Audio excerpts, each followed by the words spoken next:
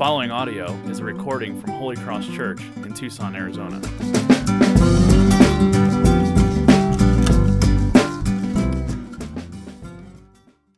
Well, great. Glad that you guys are here. We're going to continue in our Upside Down series. We're almost through. This is our 7th of 8th week. Next week, we're going to finish up our Upside Down series, and this is our series through Matthew 5, the Beatitudes, these 8 characteristics of what a follower of Jesus, a disciple of Jesus, looks like. And sometimes these can be somewhat of a paradox. They can seem like negative things, and Jesus explains that these are blessings. It is blessings to have these characteristics in our life. And so this morning we're going to look at Matthew chapter 5, verse 8. And so would you go there and we'll read this brief verse together. Blessed are the peacemakers, for they shall be called sons of God. You know, the 8 Beatitudes, as we work through this passage together, I don't think there are any more descriptive of our relationship with God than this beatitude right here. It doesn't describe what a peacemaker is or how to become a peacemaker, but simply it describes a characteristic specifically demonstrating the likeness of God. This is what God is like, and this is what it is like for this is a characteristic that is in the person who is like Him. Now, if I were to say, blessed are the curly-haired people, for they shall be called sons of Pete. Now, if you've never seen me, but you heard this statement, you would know something about myself, you would know something about this Pete guy, you would know something about his children. You would instantly know that I had curly hair and an identifying marker as well as my children. Now, this is a very poor analogy because my kids have straight blonde hair with blue eyes. But, however, the family trait of God are much more dominant, and they're undeniably manifested in the life of a genuine follower of Jesus. And that's what all of these Beatitudes are aiming to communicate to us. Jesus is describing to us to be a peacemaker is a mark of God. To be a person who follows Him and looks like Him and is made in His likeness. A peacemaker brings God's love, His mercy, His forgiveness, His strength and wisdom into the conflicts of life. And so as followers of Jesus, we bring these marks of God into every area of our life, into our neighborhoods and workplaces and into our homes. We are bearing this mark of peace, and we are bringing it into every area of our life. And so to understand this beauty and depth of this beatitude and what it means to be a peacemaker, we're going to see 3 things. First is peace shows us what God is like. It's important to see that. Peace shows us what we become in Christ, and peace shows us what we are called to do. And so first, let's look at peace shows us what God is like. Saying this is a characteristic of God, it is immediately pointing us to what is God like? What should we know about Him? What should we focus our attention on? And so saying this phrase, God is a God of peace, I think needs some explanation. In the Bible, there's no better word that describes and talks about this nature of God as a God of peace than the Hebrew word shalom. Maybe you've heard that before. It's used in the Hebrew context as a greeting and a salutation, kind of like hello and goodbye, kind of like Hawaiians use aloha. They use it for everything. It's not just hello, it's not just goodbye. It's a wholeness of life. It is far more than what the English translation means, of just peace. It's far more than just that. It means complete wholeness. It means unbrokenness, restored or reconciled. It means whatever this was intended to be in its complete, perfect wholeness, that is shalom. And it wasn't understood just on a spiritual level, but shalom was the proclamation of restoration and peace at every level of the human experience. Relationally, emotionally, socially, and economically, even physically. When your body is healthy, you experience energy and strength. And it's because all the parts of your body are working in unity with one another, and they're working together to feel this strength in your body, to accomplish something with your body. But when you age or when you're injured or when you become sick, there's something in your body that has become out of physical shalom, out of wholeness. Something becomes broken, and then your body begins to work against itself to where you feel pain and you feel discomfort. And eventually our bodies age and we die. We feel this loss of physical shalom. We know what this is like even emotionally. When things are going well in your life and things are clicking, you might have this confidence or this contentment in life. You feel that all things are kind of at peace in your heart. And then when some circumstance comes into your life, something happens, it works against that emotional shalom, and you feel that something is not whole, something is not complete, something is broken. You feel anxiety or guilt or fear or confusion. There's an internal conflict. This is a loss of emotional shalom. And the Bible explains in detail the cause of why we feel this brokenness of shalom.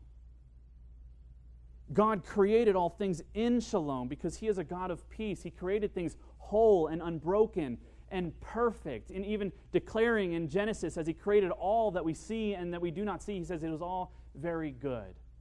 It was all as He intended it to be. And somehow, peace was broken.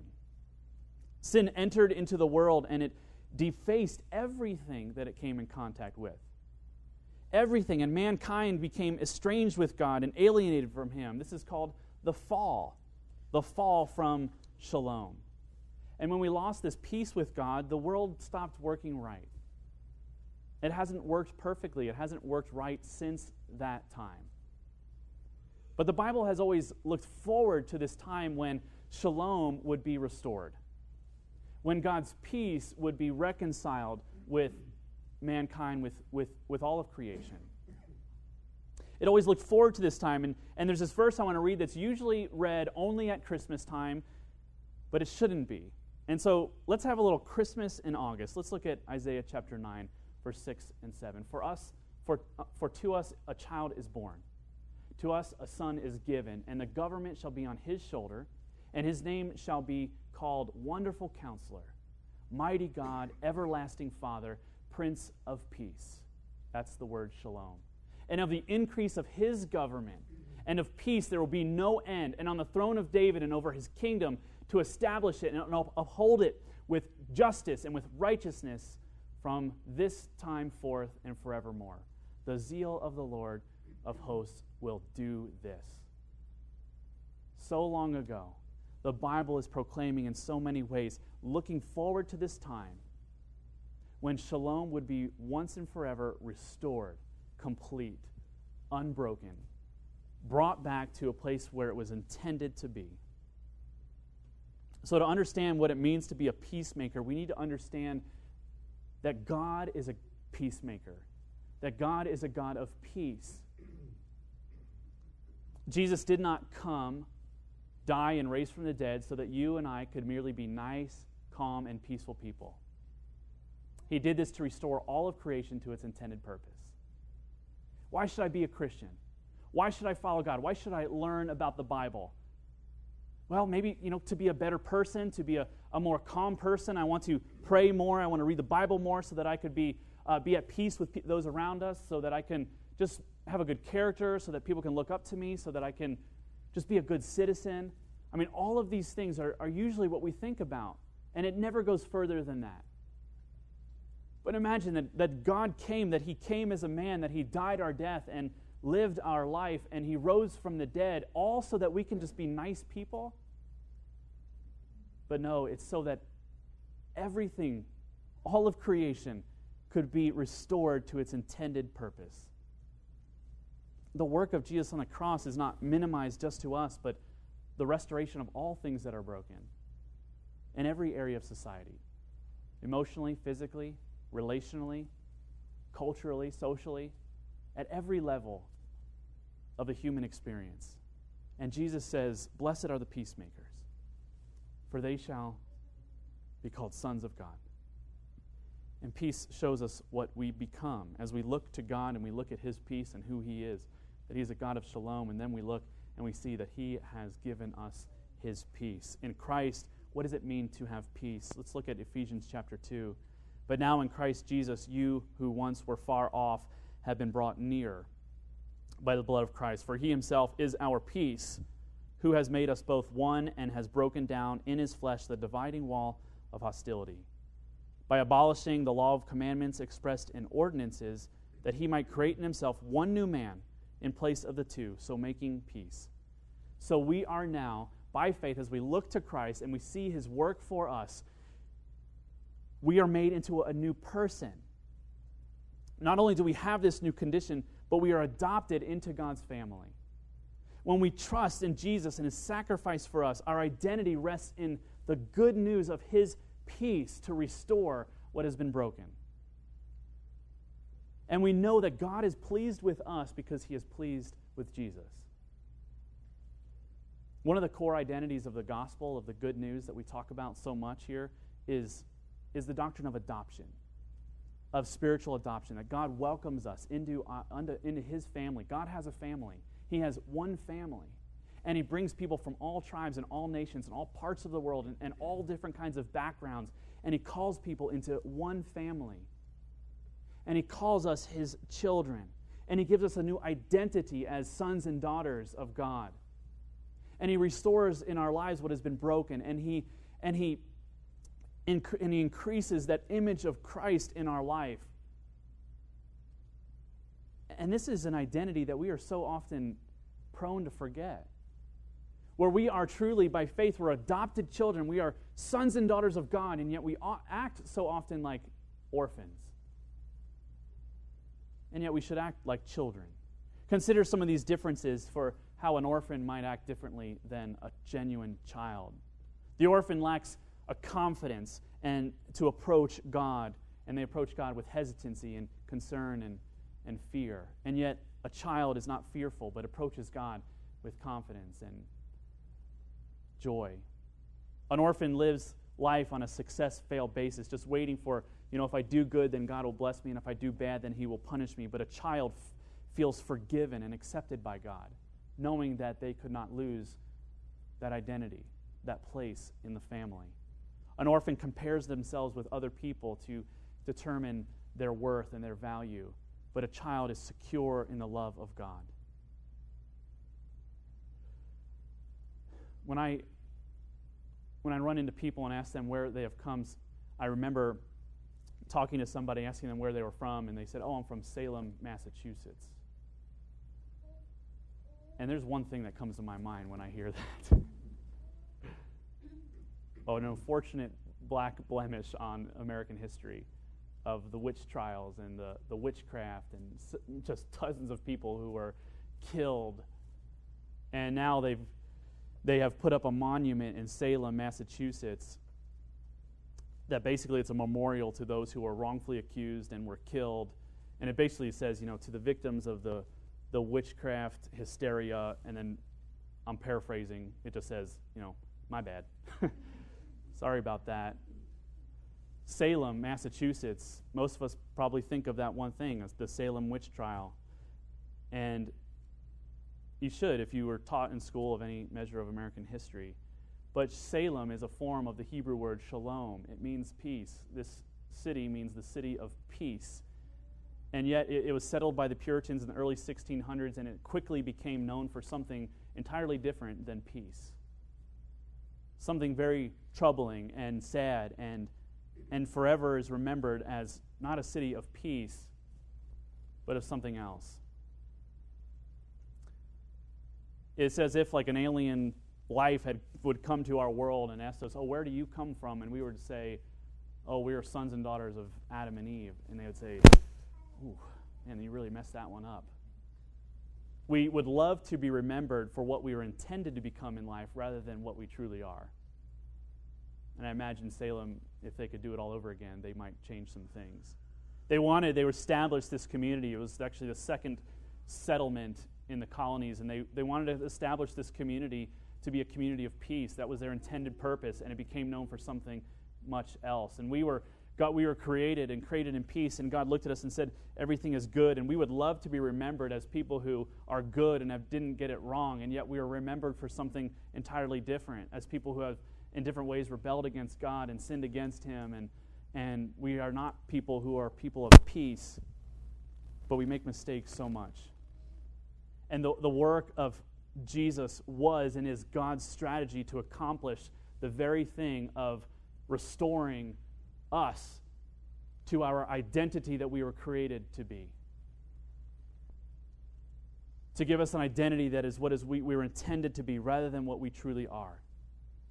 So as we look at our life, we say, look at what I've become, look at the experiences I've had, look at the mistakes I have made. I've quickly become known for something that I'm not proud of. And the whole purpose of God's strategy in Jesus Christ is to bring shalom into our life and to restore everything that has been broken. The brutal crucifixion of Jesus was and is God's strategy to bring about lasting and forever peace between us and God and us and each other. And so laying this important foundation of God as a peacemaker, and then this peace that He has accomplished in our lives through Jesus Christ, we'll turn lastly to this calling to peace. You see, God is a God of peace. His purpose is to restore everything to their original good, and He gives us peace in Jesus Christ. His strategy to restore our lives and relationship with Him is Jesus, and now He calls us to be peacemakers. It is a mark of belonging to God. This is the pattern for all of life. God is love. God shows love to us, and therefore we show love to others. God is mercy. He is merciful to us, and therefore we should extend mercy to others. God is joyful. He gives joy to us and fills our life with joy, and it overflows into joy for people around us. This is the pattern for all of God's characteristics as He gives them to us. And so it is with peace. God is a God of peace. He gives us His peace, and we are called to be peacemakers. To be peaceful is not merely to be kind. And this is something I wrestled with thinking through this. What does it mean to be a peacemaker? Does it mean that we just become a kind person, a gentle person, a meek person? It is not merely just to be a kind person, but it means to restore everything just like God has done. It means to enter into areas of life that are broken and to restore peace wherever it is possible for us. It is to go out of our way to weave our life into the world around us, bringing peace, proclaiming the peace of God. God broke down the barriers of love by sending His Son to die for us in our place. He broke down those barriers in our way to having peace with God by sending His Son. And so peacemaking is doing the same. Pastor John Piper says, peacemaking is all the acts of love by which you try to remove walls between yourself and other people. To be a peacemaker is to be a peace worker, to think and deliberately think, how can I bring down barriers in this relationship that I have with somebody else? As long as it depends on me, how can I remove obstacles to peace and love in this relationship? As long as it depends on me, what can I do that I'm not doing to sacrifice, to enter into this situation, to mend where there is conflict, to bring love where there is hurt, to offer forgiveness where there has been wrongdoing? Is to actively enter into brokenness and seek out peace. Ken Sande wrote a book called The Peacemakers, and it's a really great book about practical things to think about why God is a God of peace, how He loves peace, and how we can be peacemakers in our life. And since this is the 7th Beatitude in our series, I'm going to give you 7 quick applications for how to practically enter into areas of our life and bring peace. Here are some practical ways. The first one is, whenever there is conflict, our primary goal is the glory of God with our thoughts, words, and actions. And so to be a peacemaker is into moments where there are conflict, to think about, okay, I want my thoughts, my words, my actions, I want everything to be motivated to glorify God in this situation. And so we take that extra time and we think about, God, I want to react to this, I want to act in a certain way, and I don't really know how or what to do, but I want, first and foremost, I want to honor You in this. I want to glorify You in this. And that's our main motivation. Just taking that first step can change so much and accomplish so much in our relationships with others. We'll probably wouldn't say some things that we would maybe say without thinking through this. We might do some things that we would regret.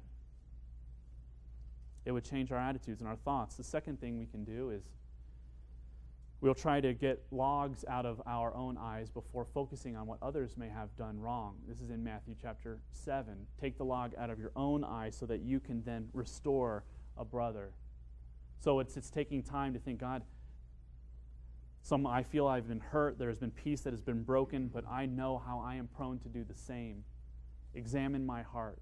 See, we want to be good eye doctors, but we need to take that veil off our heart and ask God, would you reveal anything in me that needs to be confessed of, repented of? Would you give me a gentle heart and a compassionate spirit? Would you allow me to be patient, to restore this person in a way that's actually good and healthy for them? Thirdly, we'll seek to overlook minor offenses. You want peace, you want to be a peacemaker. This means that we will not put our finger on everything. This means we will not demand an account for everything that is done wrong. It means that we will be patient with people, and when things are done wrong, if they're minor and can be overlooked, that means we bear it, we overlook it. We allow people to make mistakes. Number 4, we will not gossip, but talk directly with the person who has offended us. Gossip can just be like this wildfire.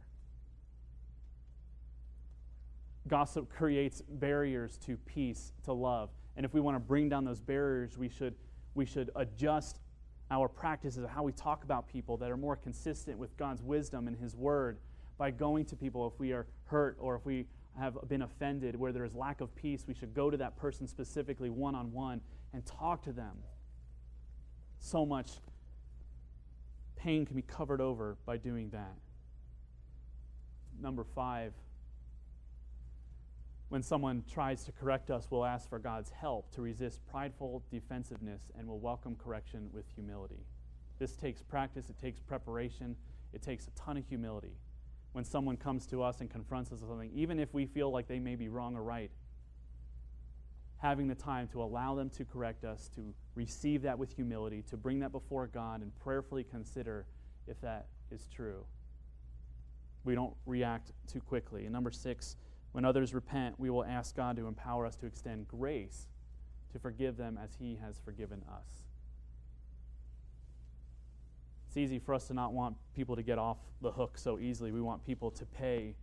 We want people to spend time kind of in time out if they have hurt us. But we should ask that God would empower us to extend forgiveness and grace and mercy to them as we have received. And lastly, we will look out for others' interests as well as our own. We will not only think, what is good for us in this moment? How can I win? How can I succeed? But we should think, how can I be a blessing to them? What is good for them? How can I build them up, edify them? So being a peacemaker is not just merely being a kind person.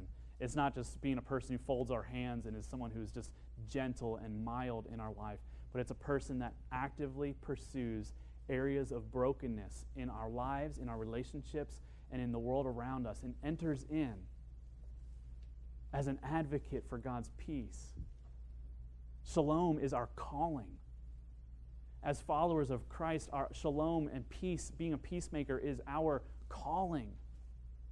He calls every child, every Christian, to bring the good news of shalom into every fabric of society.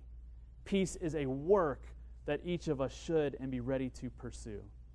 Peace is the feet of the armor of God. If you're familiar with that passage in Ephesians 6, the armor of God, we often think of, like the helmet of salvation and the breastplate of righteousness and the sword of truth. We think of all these wonderful things, but then the feet, the shoes of peace, meaning that we should be ready. We should gird ourselves and be ready to be peaceful with others. Colossians 3:15 says, "And let the peace of Christ rule in your hearts, to which indeed you are called in one body, and be thankful that the word of Christ dwell in you richly, teaching and admonishing one another in all wisdom, singing psalms and hymns and spiritual songs with thanksgiving in your hearts to God." When we enter into relationship with others, it should be like a song that praises God. We're to live as a witness to the peace we have in Christ, a foretaste. Someone has described it to me as this, like we should be like that pink spoon at Baskin-Robbins. Those little tasters, those little yogurt cups at the serve-yourself yogurt places. Our lives should do that very thing. It should be a foretaste of the future peace that is coming to creation. This is what God is like. This is what is coming. He will restore all things to their good, and we are ambassadors of that. There is this scene, I'll close with this story, in the Chronicles of Narnia, in Lion, Witch, and the Wardrobe. There's this scene when the White Witch's army is about to be taken over and about to be defeated, and Aslan is kind of gathering his army, and they go to the White Witch's castle. And in the courtyard of the castle are all these creatures who have become stone. They've been turned to stone by the curse of the witch. And as they're walking through, the scene is very heartbreaking. You realize that what was alive is now broken and solid, and it's cold, and time has stood still, and there is no softness in it. And Aslan goes up to a statue and breathes on the statue, and the statue begins to melt, and this person becomes alive. And he does this again, and he pounces all around this courtyard, and he has Lucy with him and others with him, and he gives instruction to the people who are with him. He says, go into the castle and around the grounds of the castle, and go into every room and seek out other statues, and I will come and breathe on them. And that is exactly what God has called us to do. He hasn't called us to save anybody. He hasn't told us to give new life to anybody, but he calls us to seek out in your life all areas of brokenness and point them to me and show them of my peace. And I will come and give them life. To be a peacemaker is to consider every area of our lives. Look at your home.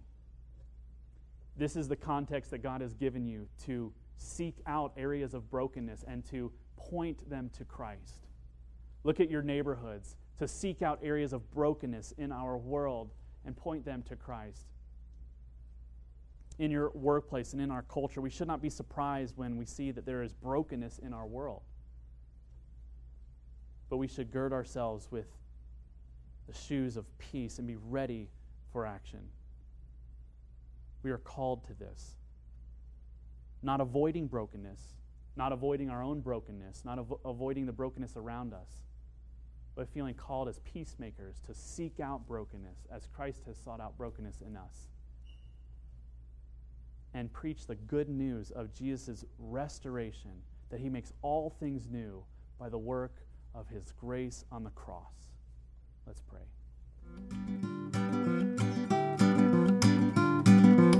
For more audio and information, please visit holycrosstucson.com.